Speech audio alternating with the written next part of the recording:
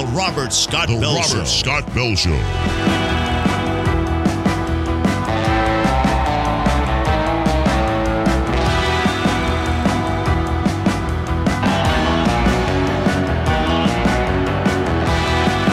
The voice of health, freedom, and liberty.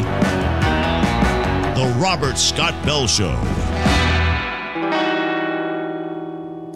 All right, welcome everybody to a special edition, a Sunday edition of the Robert Scott Bell Show. We call them Sunday Conversations. This one's happening from the Your Health Freedom event in West Jordan, Utah. Thanks to my friend Kristen Chevrier, who holds it. I think it's the 8th annual one. I've spoken at a couple of them now and had a wonderful time earlier in the day talking about emotions associated with what's happened in the last 3 years, talking about the anger, the angst, the fear, the exhaustion, the depression, the frustration, all of that. And we've seen a lot of people go through a lot of changes in this time frame. And we've got a special guest for the first time on the Robert Scott Bell Show. We'll learn a little bit about her and what she's all about. You've all probably know about her. Dr. Meryl Nass, welcome. Hey, thank you for asking me to come. I'm so glad to have you on the show and to be in person, to be able to hang out a little bit with you while we're here. Your lecture this afternoon is going to be focused on what topic today? It's focused on a lot of topics. So myocarditis, the Great Reset, what we can do legislatively and in terms of policies to get from here to where we need to be. So now the bigger question comes is, how did you get here? I mean, we've all come across people we never knew because of what's happened in the last 3 years. We had our circles and our spheres of influence, et cetera, and then found they all broke apart in weird ways. And people you thought were your friends and your family, they went their separate ways. You know, you found, or I found, we found our integrity along the way, and it didn't always align with the people we thought were with us. It was a great divide, but also a unification that meant we met people we never would have met either. What was your journey through this last 3 years? Because you had a whole life before this. So the last 3 years are sort of a continuation, actually, of my life. I became interested in biological warfare and preventing it 35 years ago. And so I wound up becoming an expert on anthrax and identifying the first offensive use, the first biological warfare use of anthrax, which had happened 10 years earlier in Rhodesia during its civil war. Wow. Now, I remember just after 9/11, anthrax wasn't something on most people's minds. And, a week later, there's like, the anthrax dust, they're being mailed and whatever.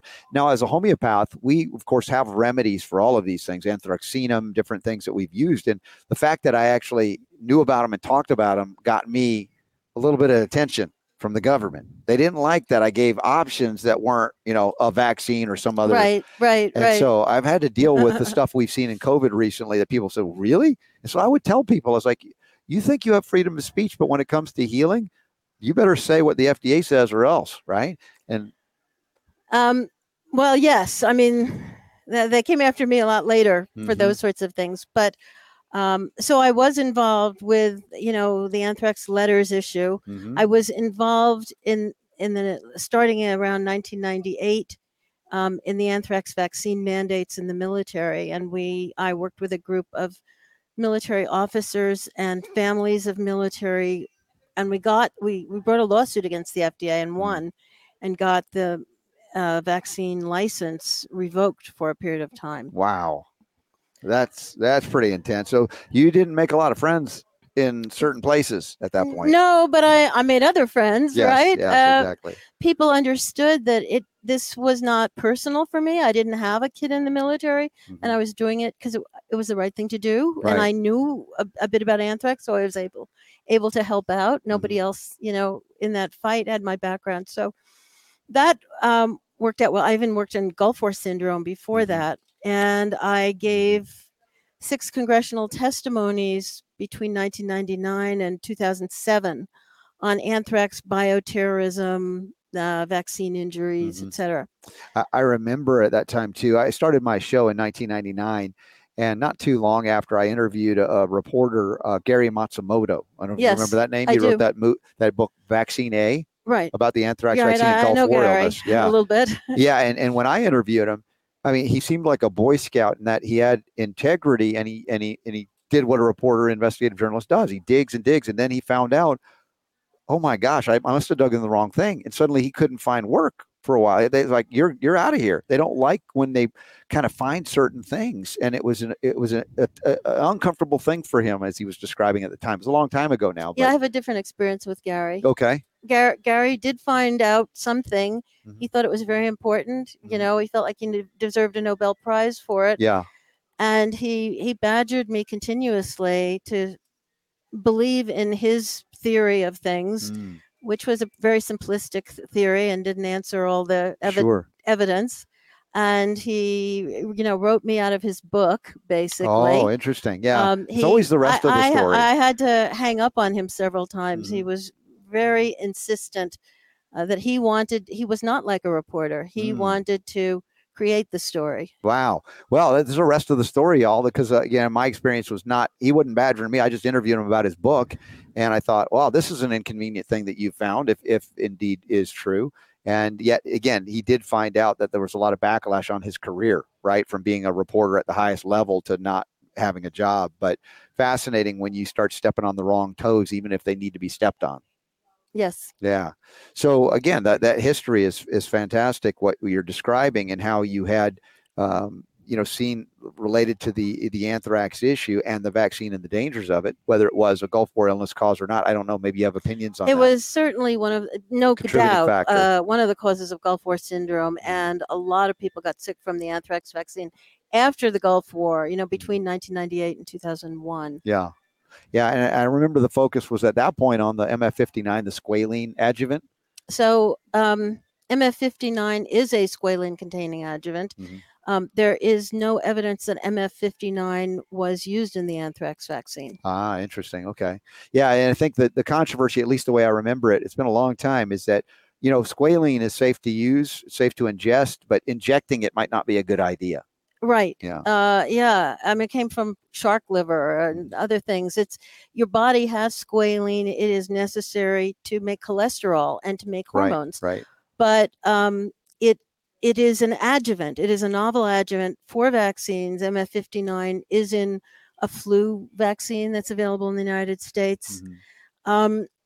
But that flu vaccine is only used in the elderly because it overstimulates the immune system and can cause autoimmune disease. Yeah. Now, what happened with the anthrax vaccine is that there were some lots that were tested, early lots, and parts per billion of squalene were found in those tests. Okay. However, when you add MF59 or another squalene-containing adjuvant to a vaccine, you're looking at like parts per tens, not parts per billions. More, yeah. I'm trying to think how many orders of, like 7 or 8 orders of magnitude more. Right. And so the fact that parts per billion were found in these particular lots, and only with one lab testing using a new technology that had not previously been used, so you don't know whether it's accurate.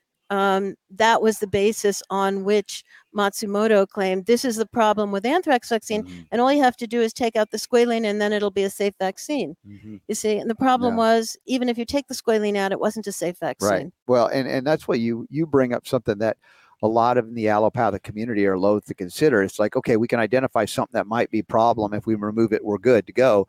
And I think the entirety of the vaccine industrial complex is loath to do what we call an actual placebo-controlled study, right? Right. Double-blinded, all of that. So we find that the information is lacking when they say safe and effective, long before there were COVID injections, right? I had to learn the hard way I don't know, you old enough to get the smallpox shot? I did. Oh, yeah. Yeah, remember that?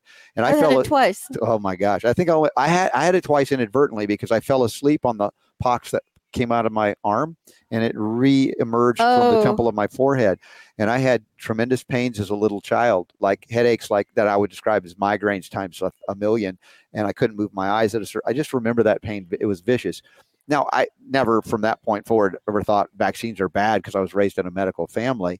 But it was years later when I had to overcome a lot of my health challenges, including that I found homeopathic medicine and naturopathic medicine and herbalism. It's like all the things that have been around for a long time and that weren't so strange, actually, and they helped me, And you can't get sick from a homeopathic medicine. That's right. Exactly. And it's and that's a funny thing because, doing radio now since 1999, you get what we call the skepduck crowd. They're not skeptics. They're like just automatic. They want to destroy you just because they don't like what you do or whatever, or they have a belief system about it.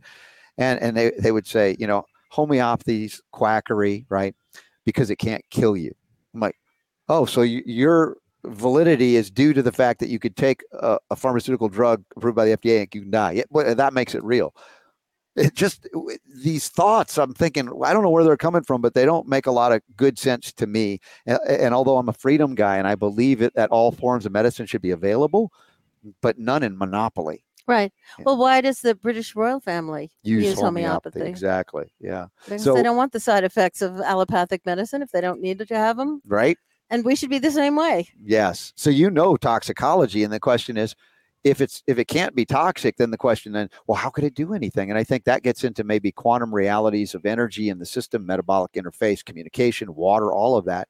It shouldn't be so controversial, but in a materialistic reductionist Western mindset, perhaps, even though homeopathy comes out of Germany, it kind of begs a lot of questions that people aren't still, even to this day, ready to answer or conceive of. The thing is that all our understanding of how the body works and how drugs work is based on models. Yes. And those models may or may not be correct. I mean, we allopathic doctors have found many times that the model was incorrect. Mm-hmm. For example, we were using a drug for asthma for decades, thinking it worked one way and it worked another way. Mm-hmm. Now, the thing is, and now FDA does not even require that drug companies put the mechanism of action on a label. So they're letting you produce a drug. And if you say it has a certain effect and they like your data, they will let you sell it. I mean, they would like to have a theory behind it, but it's not absolutely necessary. The thing is with homeopathy, we got a lot of theories. We don't know which one is correct or if any of them are. Right. But the same is really true for many allopathic remedies, and we don't acknowledge that. So, and I don't think that's what we call the death to the drug. I mean, if you have a measurable benefit, even if you can't describe exactly. But the point is they've utilized that as a battering ram against, let's say, other forms of medicine. Exactly. And that's like, let's treat everybody equally in that sense and figure out what works and let's go with it. And if it's together, if it's apart, whatever. But again, there was a famous doctor I heard when I was a very young doctor. His name is Dennis Burkitt. Mm-hmm. Burkitt's lymphoma.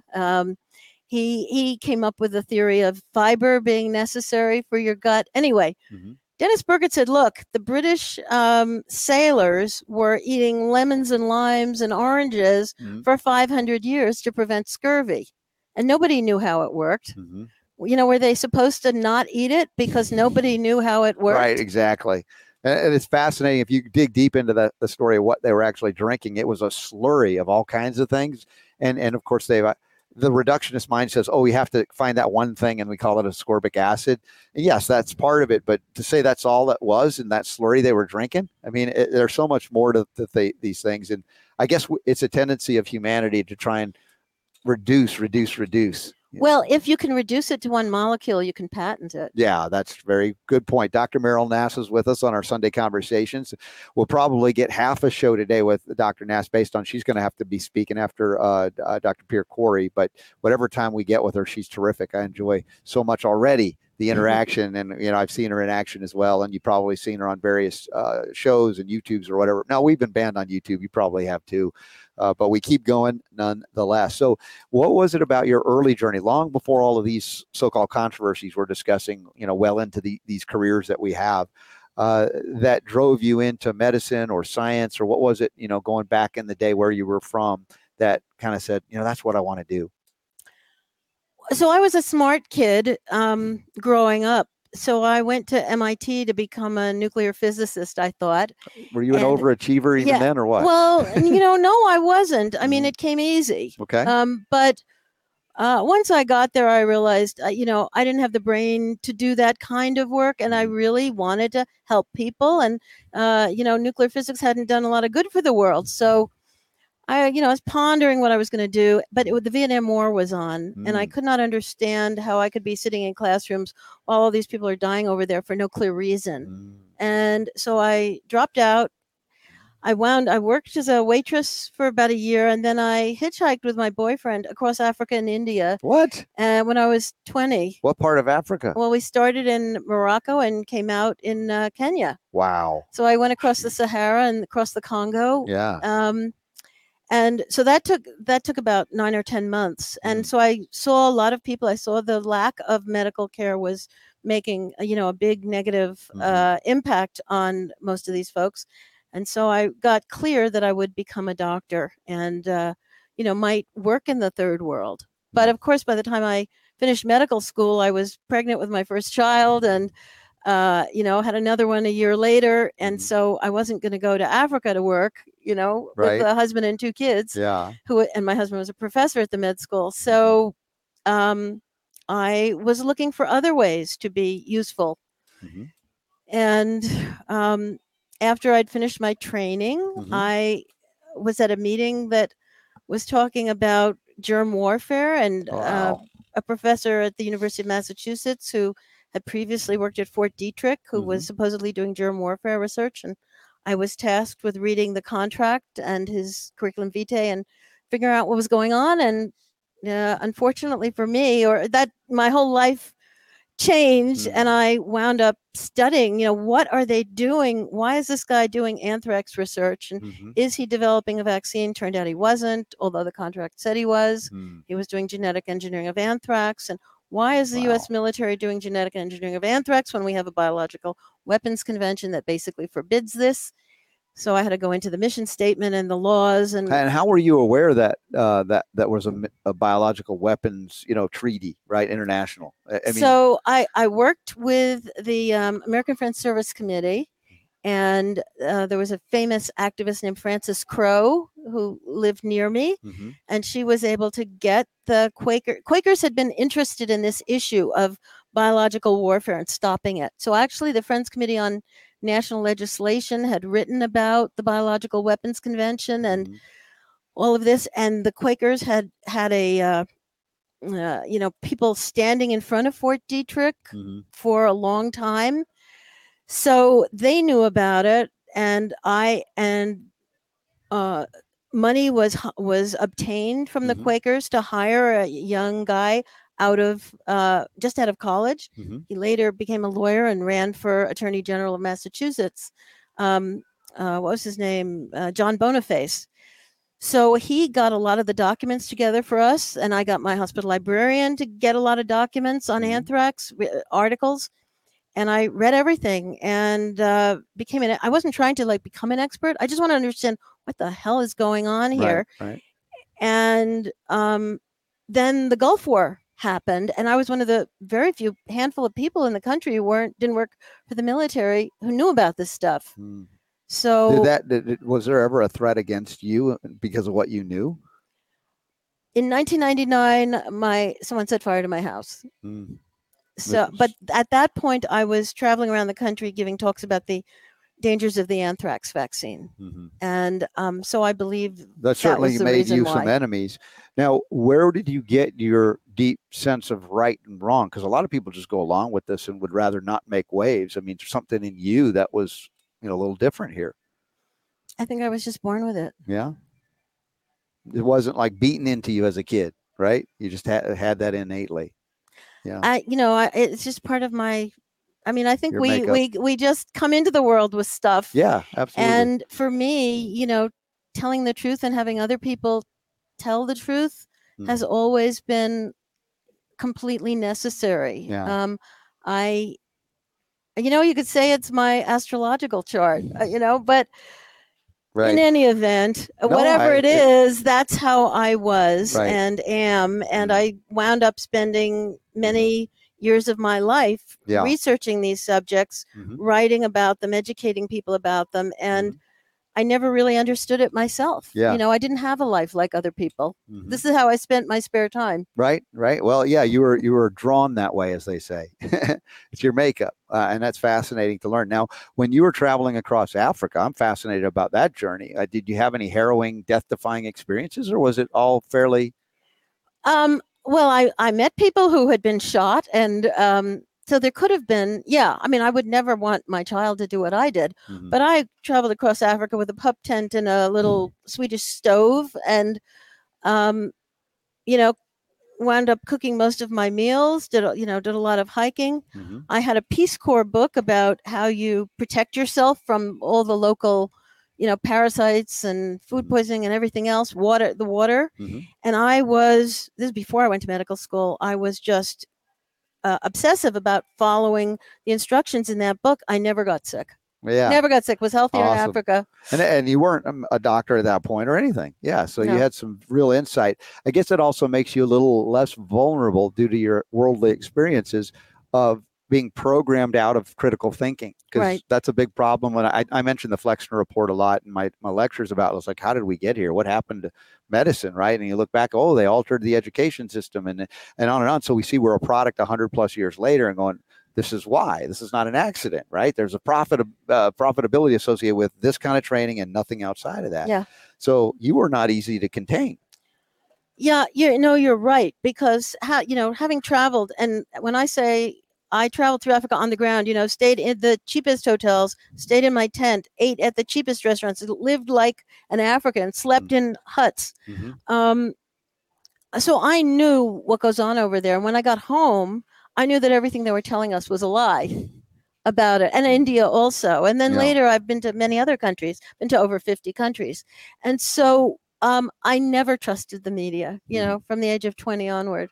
Well, and there lies that question of how do you survive the onslaught of programming in medicine, right? Going through it and realizing, hey, look, they're telling me something that just doesn't feel right, doesn't sit right with me. But the moment you start questioning it, this is how they drum people out of the profession too, because they don't need renegades. They just need people that graduate and come across and do their thing as they're told. So looking back, I still think that most of my training was correct. Okay. They didn't want us to know anything about chiropractic or homeopathy or any other alternative theories. But I think that basically, I started medical school in 1976. So I don't think the Great Reset had really gotten going yet. They didn't have hidden agendas. Yeah. Except, pharmaceutical drugs. But even then, there weren't that many pharmaceutical drugs. And most of them worked. And they didn't cost, $1,000 a month or $10,000. And at that time, there wasn't, let's say, the most overt agenda to get people on the latest, greatest, newest, most expensive drugs for life. Right? The idea of a drug was, a bridge. Right, get people on, get people off, as opposed to we got them on statins forever, for instance. And there weren't any statins when I went. They were just getting into the lifelong hypertension drugs, which I happen to think are a good thing, because my husband was a hypertension expert, and therefore I know a lot about hypertension. And if you do leave it alone, it does shorten your life. Right, but you can handle it, with simple ways. You don't have to spend a fortune. You don't have to take drugs that have a lot of side effects. It should be managed. Yeah. Or even, as I would argue, if we lived a better lifestyle, right, and addressed mineral deficiencies, we might even be able to wean off of those things. A lot fewer people would have it. Exactly. But that's why I also argue, as a homeopath, I don't want to get rid of doctors. It's like, dude, there's a need for everybody. And there are people that are going to live a certain lifestyle that will end up requiring them to get managed that way. What am I going to say? No, sorry, you're screwed because you lived wrong. Right. That's not my method. But no, hypertension was the first thing where the industry realized we could get people on drugs for life. Exactly. Yeah. And so what Dr. Nass is saying is kind of fascinating, because again, my journey to this awareness and understanding didn't come like that. I had to suffer through a lot of medicine. My Uncle Bob, he was a medic in Vietnam. He became a physician, nuclear medicine physician, interestingly enough, in Connecticut, and let head up a hospital and everything. And I love and adored him. And he warned me as a teenager, because he knew I wanted to be a doctor. He says, you don't want to be a doctor. I'm like, Uncle Bob, you're a doctor. Why are you telling me not to be a doctor? He's like, you're going to be miserable. Uncle Bob, what are you talking about? This is all I want to do. Now, he was talking well in advance of what became Obamacare, and we're talking in the 70s and 80s. He said, look, I see where this is going. The government is intruding every which way but loose. Even if you want to be a doctor, it's going to be very hard to be one, because you're going to be told what to do, even if it's wrong. And so but I didn't know that until I was at Emory University in Atlanta at 19 years of age, having been through 10 years of allergy injections, every over-the-counter and prescription drug you can imagine, surgeries, antibiotic, anti-inflammatory, you name it, I was on. I was raised and we put like ENT doctors and allergists through their kids through college, right? So we dutifully did all of it. And then I realized at a certain point that what my uncle was telling me was right. If I did to other people what they did to me, even though they meant well, right? There weren't nefarious. Right. But he knew my spirit. He's like, you would be miserable. I was like, yeah, if I did this knowing what, because they admitted they didn't know I was sick.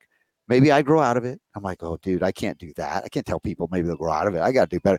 So anyway, I left that dream aside until a few years later. And this for me was a God thing, prayers and all. Answer to prayers was like this guy from Belgium who, interestingly enough, spent time in the Belgian Congo, was near dead of tuberculosis in his 40s. And he was given up for dead by the doctors. And even the homeopaths in Belgium said, you're dead, right? That we don't have anything for you. And he didn't accept the death sentence. He dug deep into a library and found a French book by Vanier written, and it was translated, How to Cure Tuberculosis with Homeopathy. Of all things he found, like the homeopaths didn't even know about it. And that's where he developed, more on what we call a clinical approach to homeopathy that was addressing, unique terrain changes in the environment and, all of that. And that's when I met him in his 60s. He had already overcome 20 plus years before TB, and he was like running circles around me in my 20s. So I thought, this is some street cred. I want to know about this. And so that started my journey from an allopathic mindset that I grew up with to maybe there's something more. And then apply it, test it, push it to the limit. And then finding in my 50s, late 50s, going, dude, I'm running circles around that kid in his 20s who was chronically ill. And I left modern medicine. Not if you break a bone, so yes, it's not about elimination. It's about appropriate use. So for me, the journey has been amazing. And I've been able to interact with wonderful physicians that have integrity, which for me is all that matters. If you have integrity, we can get along famously and have a great time discussing the things like we're talking about and learning about these journeys of how we get here. And I hope people will learn a little bit about Dr. Meryl Nass, as I am today, about what makes her tick, why she does what she does. Where did that level of integrity come from that she's willing to fight against all odds to do the right thing, despite all the pressure, all of all of that happens. And so then we come now to the last few years, which ratcheted everything up to levels we had never even seen, even though we'd seen corruption and everything else, to the point where, man, they're shutting down entire nations. The planet is shutting down for this agenda of now synthetic mRNA injections, masking, distancing. These are things that are so anti-human and anti-life. And they became something that was like, oh, if we don't do this, we're all going to die. I'm like, wow, did they really alter our view and belief system and minds? It was like a mind control like I'd never seen before. And you saw it somewhat from the inside, but you were already aware of what was, I guess, the potential that they could do. I was aware of what the United States was willing to do to other countries. Mm-hmm. And I was aware that they had the potential, that these people who were willing to cause all sorts of, deaths and destruction elsewhere, had the capacity to do it here. Right. Why, if they would do it elsewhere, why wouldn't they do it here? Exactly. Right? What were they not willing to do when you saw what they're willing to do? Right. Yeah. So I didn't, at the very beginning of the pandemic, I didn't know what was going on, but I knew about pandemics. I knew about biological warfare.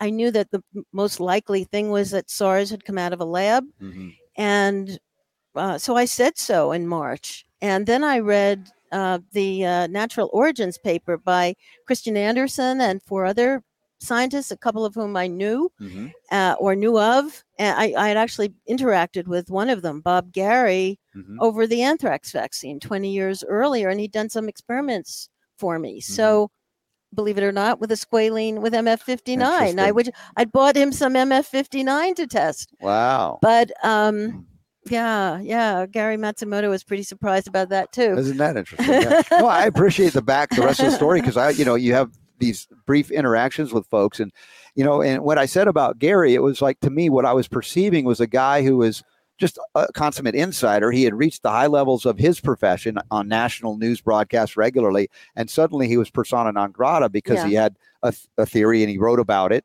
And that's where I was talking about that Boy Scout concept. It's like, I'm an investigator. This is what I found. Now, he might have been wrong, as you said, about his conclusions, or maybe they were only partially right. But regardless, I saw a guy that now found out what it was like to bite the hand that feeds you. even though he probably didn't perceive it at the time. It wasn't as overt, this pharmaceutical agenda. So in that context, that was my cursory example. Now, I'd already interviewed many of the dissidents around the HIV/AIDS controversy at that time. So I was aware of the criminality of Fauci and many of those that made proclamations that were not valid scientific proclamations. They were like a belief system based on, if you believe this, then we can do this, this, this, and this, which brought in AZT, a failed cancer chemo drug that kills healthy people. What do you think you're going to do to immunocompromised patients? So, and then Mickey Willis comes in, he talks about his history, not knowing it as well because his brother died of the AZT, right? And so this came full circle when he saw Fauci again coming out as the main guy in COVID. So these journeys have woven through our recent history in America. And again, you've seen some of these criminals.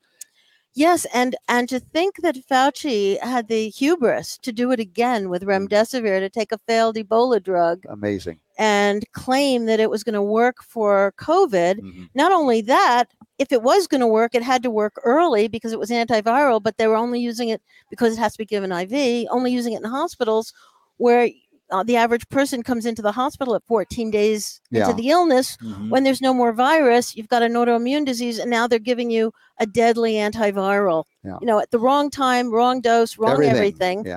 And that Fauci thought he could get away with doing it again, and he may, because he'll probably die before he goes to jail. Yeah, well, history will write about what this guy was really about. And many of us are not waiting for that history. We're writing it too as we communicate. And many have written books on him and it. And yet it's amazing how far being, let's say, dishonest and authoritarian can get you in a world that has abandoned, I think, basic levels of decency. I can get into, the concept of spirituality. I don't mean to speak in terms of one religion or another, but the concept of what is right and wrong. You say, you can feel it. And I encourage people to get a sense of what that is.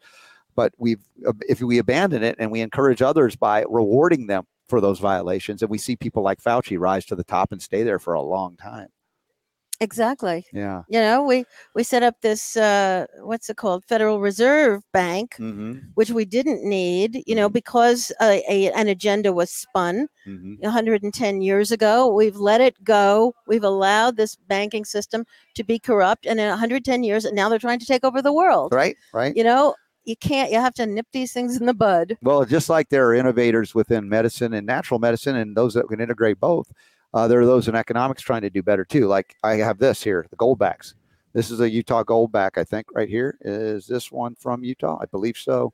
And where does it say? But they're legal tender in 5 or 6 states now. Yeah, this is from Utah. Yeah. And is there gold in it? Gold is in it, and that's why it's unique in that it has 1/1000th of a troy ounce of gold. So it's about $4 approximately equivalent. It's like foreign exchange, but as they're trying to establish central bank digital currencies, which with the end of freedom, absolutely, end of privacy, end of everything.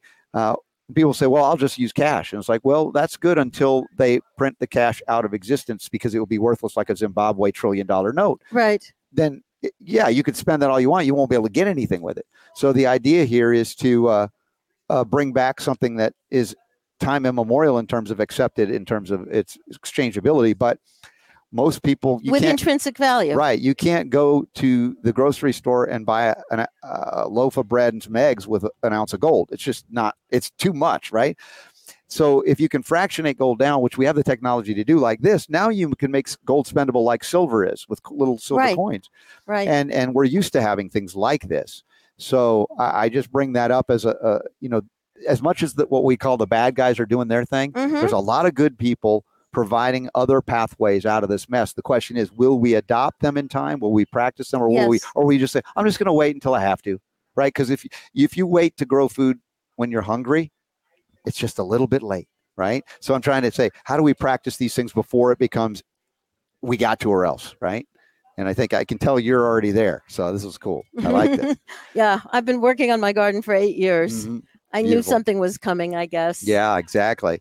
Dr. Meryl Nass, what is the website when people want to learn more about you too? So I have a Substack, which is merylnass.substack.com, where I try to talk about current events, pandemic related primarily. Yes. But also the Great Reset and especially the WHO. I have started a new organization called Door to Freedom. Door to Freedom. And the purpose is to educate people about all aspects of the Great Reset, and to do it as simply and easily as possible, but also provide all the original documents you might want to read. We encourage you to read them. I'm writing this down. Door to Freedom. tofreedom.org. Okay, thank you. And so we have about 30 2-minute reads, 500 to 700 word articles about the World Economic Forum, young global leaders, CBDCs, all those sorts of things.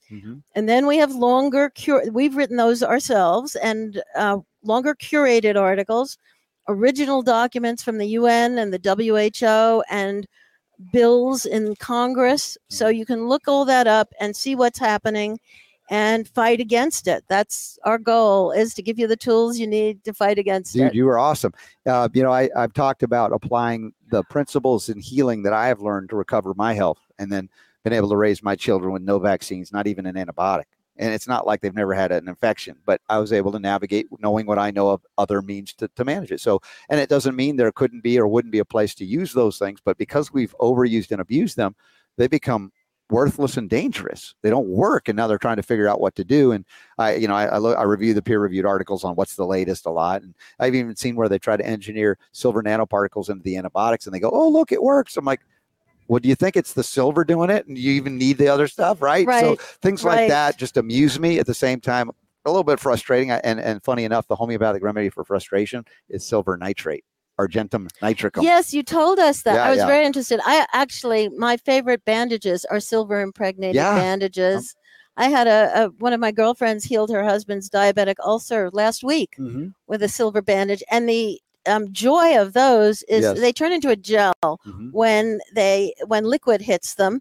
So you put them in the hole or put them against the thing, you get a gel, and then you just put a clear plastic cover over it. The Tegaderm is one of the brands, and you leave it alone for a week. Yeah, it's amazing. You can look at it, make sure it's not getting infected. It won't, because the silver prevents bacteria, viruses, and fungi from growing in it, and just heals from the inside. Take it off after a week and you're healed. It's amazing. And I witnessed this over so many years now that, for me, it's like, of course, and I still have to educate people on it.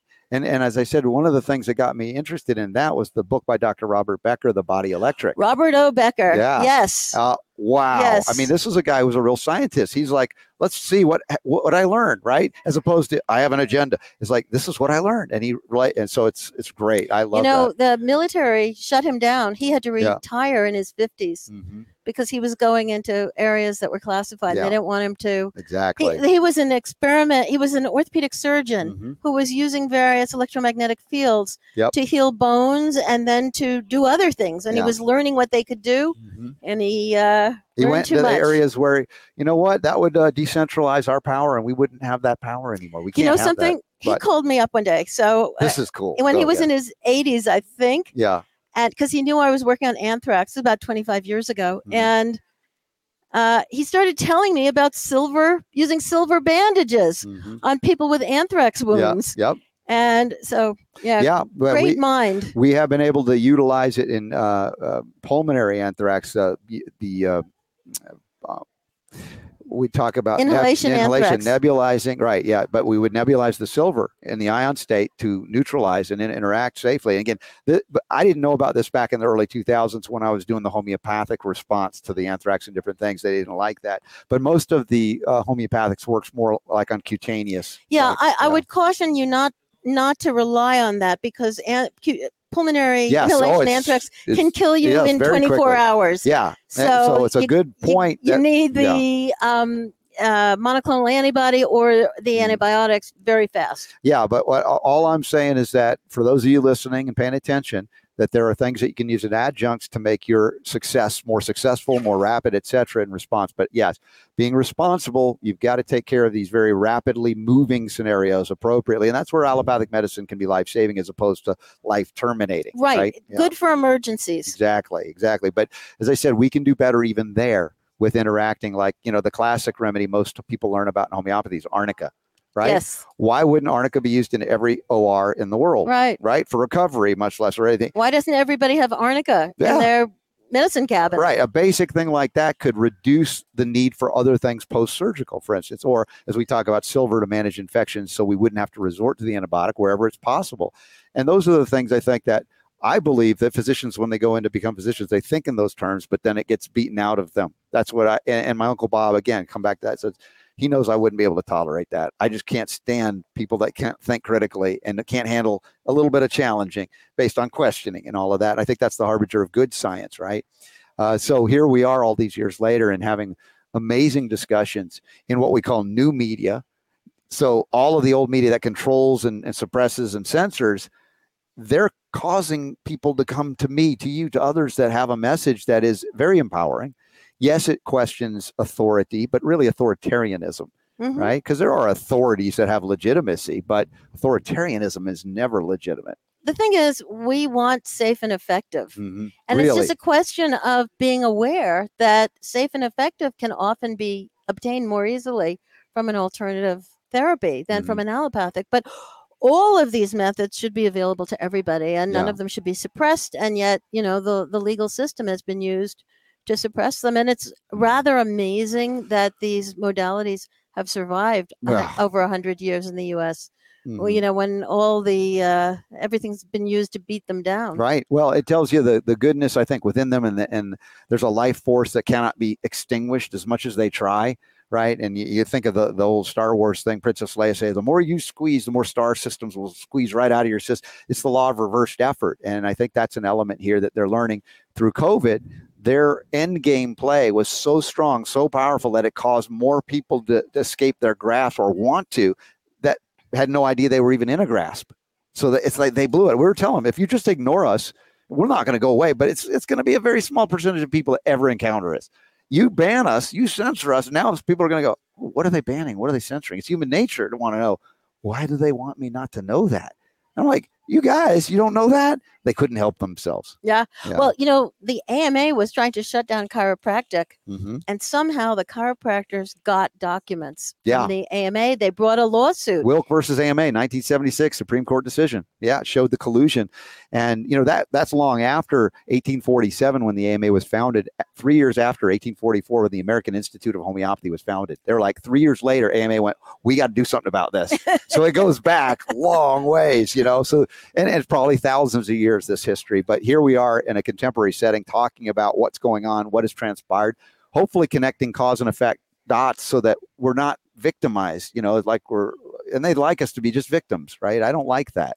That's why I dig and annoy people, not on purpose, but those that don't want to know. They want us to feel like victims, powerless. Yeah, exactly. And I don't play that game. And I can tell you don't either. Well, the thing is, as I keep saying, we are 1,000,000 to 1 against them. We are 8 billion people who don't want their great reset. Yeah. And we don't want them to kill us off. We don't want them to control our food and our water and everything else. We don't want to own nothing. So they're the ones who are really powerless, and they're the ones who are scared of us. And they're doing their best with psychological attacks, psychological warfare, to try to instill various ways of looking at life, that are counterproductive. But, we need to turn off our devices and start looking around the world and seeing what makes sense. And if they don't own everything, they don't have to own everything. We can throw the bums out who are bought politicians, and we can run for office, and we can fix this now that we see it. Dr. Meryl Nass, the question, is it because we're free that this has been the problem? We've got too much freedom. That's clearly what is the problem. That bullshit thing that George Bush said, they hate us for our freedom. Nobody hates us for our freedom. Yeah. And they've already stolen a lot of it. Yeah, exactly. But they would argue that the reason we're in so much trouble is there's just too much freedom. We've got to control, it's like, dude, in freedom, there's innovation. In freedom, we have the ability to go, you know what? It's in our best interest to find a way to get along. We don't have to agree on everything. That's right. But it's like, and when you get these third-party interveners, the government, whatever, they mess up the works and try to set us against each other. It's like, that's a deception. And that is where, that argument, some in America believe, well, we've got too much freedom. I'm like, dude, do you understand how much we lost and how much we've innovated because we had freedom despite some of these things that have been attacking it? Yeah. But, the feds, Bill Gates was in charge of education for the United States. They've ruined the education system. Yeah. They've ruined the medical system. And nobody has learned ethics, morals, or what's right and wrong if you were educated in the United States. in the last 40 years. Exactly. I believe in the high ideals of the origin of the country, but I agree that we've not lived up to them. And I am willing to call out my own country when it doesn't live up to those high ideals and try to find our way back. Because I think that system that acknowledges our rights come from a creator, not from a bunch of bureaucrats who decide what our rights are. Yes, exactly. That we can find our way through it. We can make our way back and make things better, not in a build back better artificial sense, but in a way that, again, if we're left alone to our own, we find that we are much better off getting along with one another than fighting. It doesn't help us to fight. And it's like, who does it? They talk, what was the thing about the red ants and the black ants? You heard about that experiment? They put, these aggressive fire ant things, but they're hanging out in a jar together. Nothing's going on. You shook the jar and suddenly now the instigation was on, the battle was on. It's sort of like that with these, interlopers from our government or other areas. They shake us up in artificial ways to make us hate one another, fear one another. And that's how we descend into this madness that is, I don't believe it's our natural state.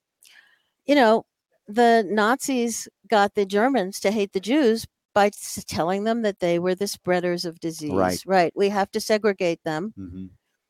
So it's okay, and here Americans were willing to send us to quarantine camps because we weren't vaccinated. That was an amazing thing to witness. But they had seen how the Nazis did it. They knew it was a successful strategy. Yeah. And I talk about what's going on in Israel, and there's a lot happening there right now I can't get into, but let's just say even over COVID, they were given like identifiers, like not the same, but it was eerily similar to the Stars of David you had to wear if you were Jewish in Germany at that time. I'm thinking, that's not too many generations removed. How do you forget so quickly? If the Jews can forget what they were all wholesale slaughtered and still, and then do the same thing. The same thing. What does it say about don't get cocky, right? Remain humble in this journey to realize that we are all subject to manipulation through fear, through anger, through angst, through anything. And I always like, at the end of my show, every hour I say the power to heal is yours. Now, does that mean that everybody comes out of here alive? No, none of us do in a physical sense, but we have this great ability to recover and overcome so much and yet also help one another. It's not like on our own, even though we can do innovative things on our own, but it's nice to interact with folks.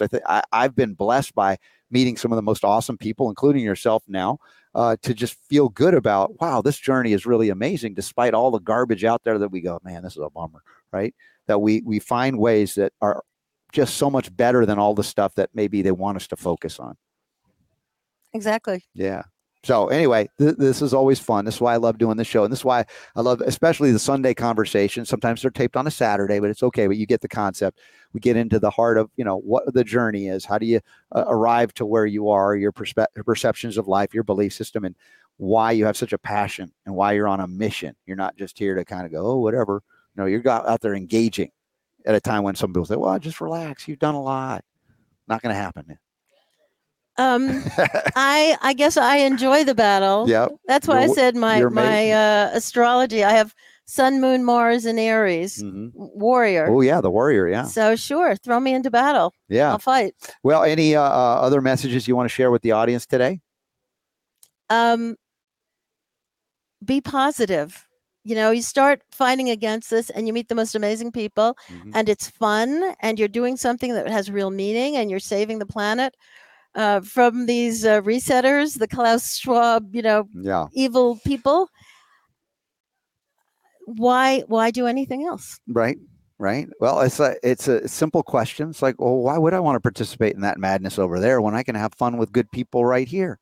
Exactly. It's a little bit pragmatic, but it's a good thing. And again, there's nothing wrong with fun. I think we were born to have fun too, even though sometimes we'll forget, right? Yeah. Yes. Yeah. We were. And we can overcome our psychological barriers too. Mm-hmm. I have to say, on this trip I made when I was 20 and 21, mm-hmm. I wound up in Dharamsala and I learned meditation from the Tibetan Buddhists in India. Okay. And then from Goenka, I learned a different kind of meditation. Mm-hmm. And even though I haven't kept it, I did do it for years. I haven't kept it up in recent years, mm-hmm. but it seems to have given me a stability that I lacked when I was young, mm-hmm. So I can just keep on going, and I know what's right and wrong. And so life is very clear, very clear. I'm not pulled in other directions. Yeah, well, it's too easy to be distracted. The question is, what can keep you on that path, right? That path that you're meant to be on. And as I said, I joke about it, but don't get cocky. It's like the moment you think you got it, something happens in life to go, no, you don't. And so it isn't so much about the ego as much as, the ego can drive us to do things, but life is so much more than that. In fact, it's like the deception of like ego gratification versus how amazing is it when somebody comes up to you and say, thank you, Dr. Nass. What you said made such a difference in my life. I mean, that's something it's intangible yet so tangible at the same time. Yeah. So that's the fun of this journey. And you were in India, as you said, and there they have Ayurvedic medicine for thousands of years. Homeopathic medicine is a mainstay, and different regions have different things I had never heard of. When I spoke at the World Congress of Holistic Medicine in Chiang Mai, Thailand, in the early 2000s, I was a homeopath there, and I was introduced to things. I thought I knew a lot. I'm like, holy tamale, there's that. I've never heard of that. It was fascinating. It's like we get so focused. I think they call it in anthropology ethnocentrism, right? Like what we right. And when I went to Africa, and this was in the early mid 90s, I went to Ghana and Nigeria, and I met with the healthcare people, the doctors there, and I said to them, "This is probably the first white guy from America to go, throw out the medicine of the white man, go back into the bush and save the medicine of your ancestors. We're all going to die if you don't, because that's where we lost our way." And it wasn't, again, meaning to throw everything out, but the point is they look to us often as we're the saviors of that. No, it's the opposite. We got to go back into the natural realm and say, let's not destroy that which creates life. Right. And so it was a fascinating thing. And years later, last year, in fact, I met one of the young men that was there that I talked to. And I've spoken about this journey many times, and I'm thinking, am I embellishing? It's been so many years. Am I making things up about it? And this guy came up to me, and I saw him in Denver at a conference. It was like out of the blue. It's like, remember when we were on the Busawa beach in Ghana and you said all of this? And I'm like, I did remember it say that, didn't I? He said, yeah. And then I was able to help my sister who became a doctor and saved her life with the thing. It's like, wow, you never know how much, it's a fleeting moment, an important moment nonetheless, but you're like, was that real? Did that really happen? And then so occasionally you're given the gift years later where it comes back around to say, you know what? Yeah, it was a great thing that you were there. That's there. a wonderful lesson that life is about the process and not the product. Yeah, exactly. I had no idea, we're just there sharing our passion, and we're ended up trying to find the humor in it all too. Sometimes it's hard, I acknowledge, because there's a lot of people suffering. But if I couldn't find the humor in all of it, even today, I don't know how I'd continue dealing with the things that, are very, very gut-wrenching what you witness. Yeah. So find your humor. I could see Dr. Meryl Nass still has it after all this time that you've been on this journey. Now, you have a talk today. As you said, you're going to go into a lot of different things. And for those of you who want to know, again, we mentioned merylnass.substack.com. We'll have that linked up in the show notes at robertscottbell.com and door2freedom.org. I'm going to have to check that out because I was invited to speak at an economic conference called Great Exodus in Texas next month on goldbacks. And I said, I'll do it, but you have to give me time to also speak about the medicinal benefits of the noble metals, because gold, silver, and copper have profound properties, mental, emotional, physical, and all, even spiritual. And they said, yeah, let's do it. We've never done that. I'm like, so I'm going to introduce a bunch of economic, eggheads. It's not only the concept of gold, which they sort of get. That's not a foreign concept, but as medicine, as a nutrient. So that I'm looking forward to that. That's going to be a fun new environment to head into. Yeah. Well, I think gold was injected for many, many years for rheumatoid arthritis, until they came up with these multi-$1,000 drugs and put it aside. Silver, of course, for infections. Copper. A doctor called me once and was telling me how if you put copper in your drain, like it won't get clogged. Interesting. Because it'll kill all these little microorganisms in the biofilms. Yeah, it'll break through. Yeah, both silver and copper ions can break through those biofilms. Of course, I mentioned copper is fascinating because it's also a very potent antiparasitic, more than silver is. Silver can work antimicrobially and has stops viruses and a lot of fungal species, but the copper is even more antifungal but more antiparasitic than silver. Silver can address like the food supply of a parasite. So it can have an indirect, but when it comes to direct interaction, that copper is really amazing for the parasites. So that's why I thought, was interesting about the hydroxychloroquine and ivermectin being antiparasitic as well and having antiviral, that the copper could have played a bigger role if we knew, right? Yes. Yeah. Yes. Yeah. Considering they were Maybe. dropping zinc. And it's like, okay, zinc's good, but in nature, zinc comes with copper. And in nature, C comes with copper. You'll find it there. And we tend to isolate because we're so smart we can do it. And I think there's something about the symphony, which is important too. Yeah. You talk about the digitalis, for example, which actually is currently, down, not a good drug by allopaths. We use it homeopathically too. But digitalis did work for heart failure, but that digitalis is one molecule. The plant foxglove has multiple molecules that also work on the heart, and it may be the combination. God put them all in the plant for a reason. Exactly. It's like, whoa, there's the wisdom, right? But we're, again, coming back to our arrogance and profit. Yeah. And you can't patent the foxglove. No, I know. And it becomes, very affordable to grow your own medicine, and or even homeopathics, where you can take one plant, like one foxglove plant, and convert it into a homeopathic remedy that can feed, if you could, millions. Yes, right. Efficiency, law of economy is amazing that way. And I think there's a place for all of this, but I often feel like homeopathy is the redheaded stepchild of all the natural healing modalities, because it's like so foreign still. Even herbs are, measurable in terms of material. And then we go into a material and non-material. And it's like, it's asking us to leap beyond, again, a Western mindset. Acupuncture, which asks you to believe in meridians and energy pathways that allopathic medicine knows nothing about. So, I think there is maybe an attempt to get rid of homeopathy. Oh, yeah, there are currently. For a long time, there have been. It's going to take an act of Congress. We have Jonathan Emord running for the U.S. Senate, who's beaten the FDA back 8 times now. Continue to support my friend Emord, emord4va.com. Dr. Meryl Nass, we were scheduled to do 30 minutes. We've gone a full hour. Oh. And you didn't miss your talk, so I feel okay about that. I know it. God bless you. This has been so much fun. So first time to have you on. You're welcome on my show anytime you want to share about this. It was just a great journey. Another beautiful Sunday conversation here on a Saturday. Thank you so much. Thank you all for being here, y'all. Remember, it's God's honest truth. The power to heal is yours.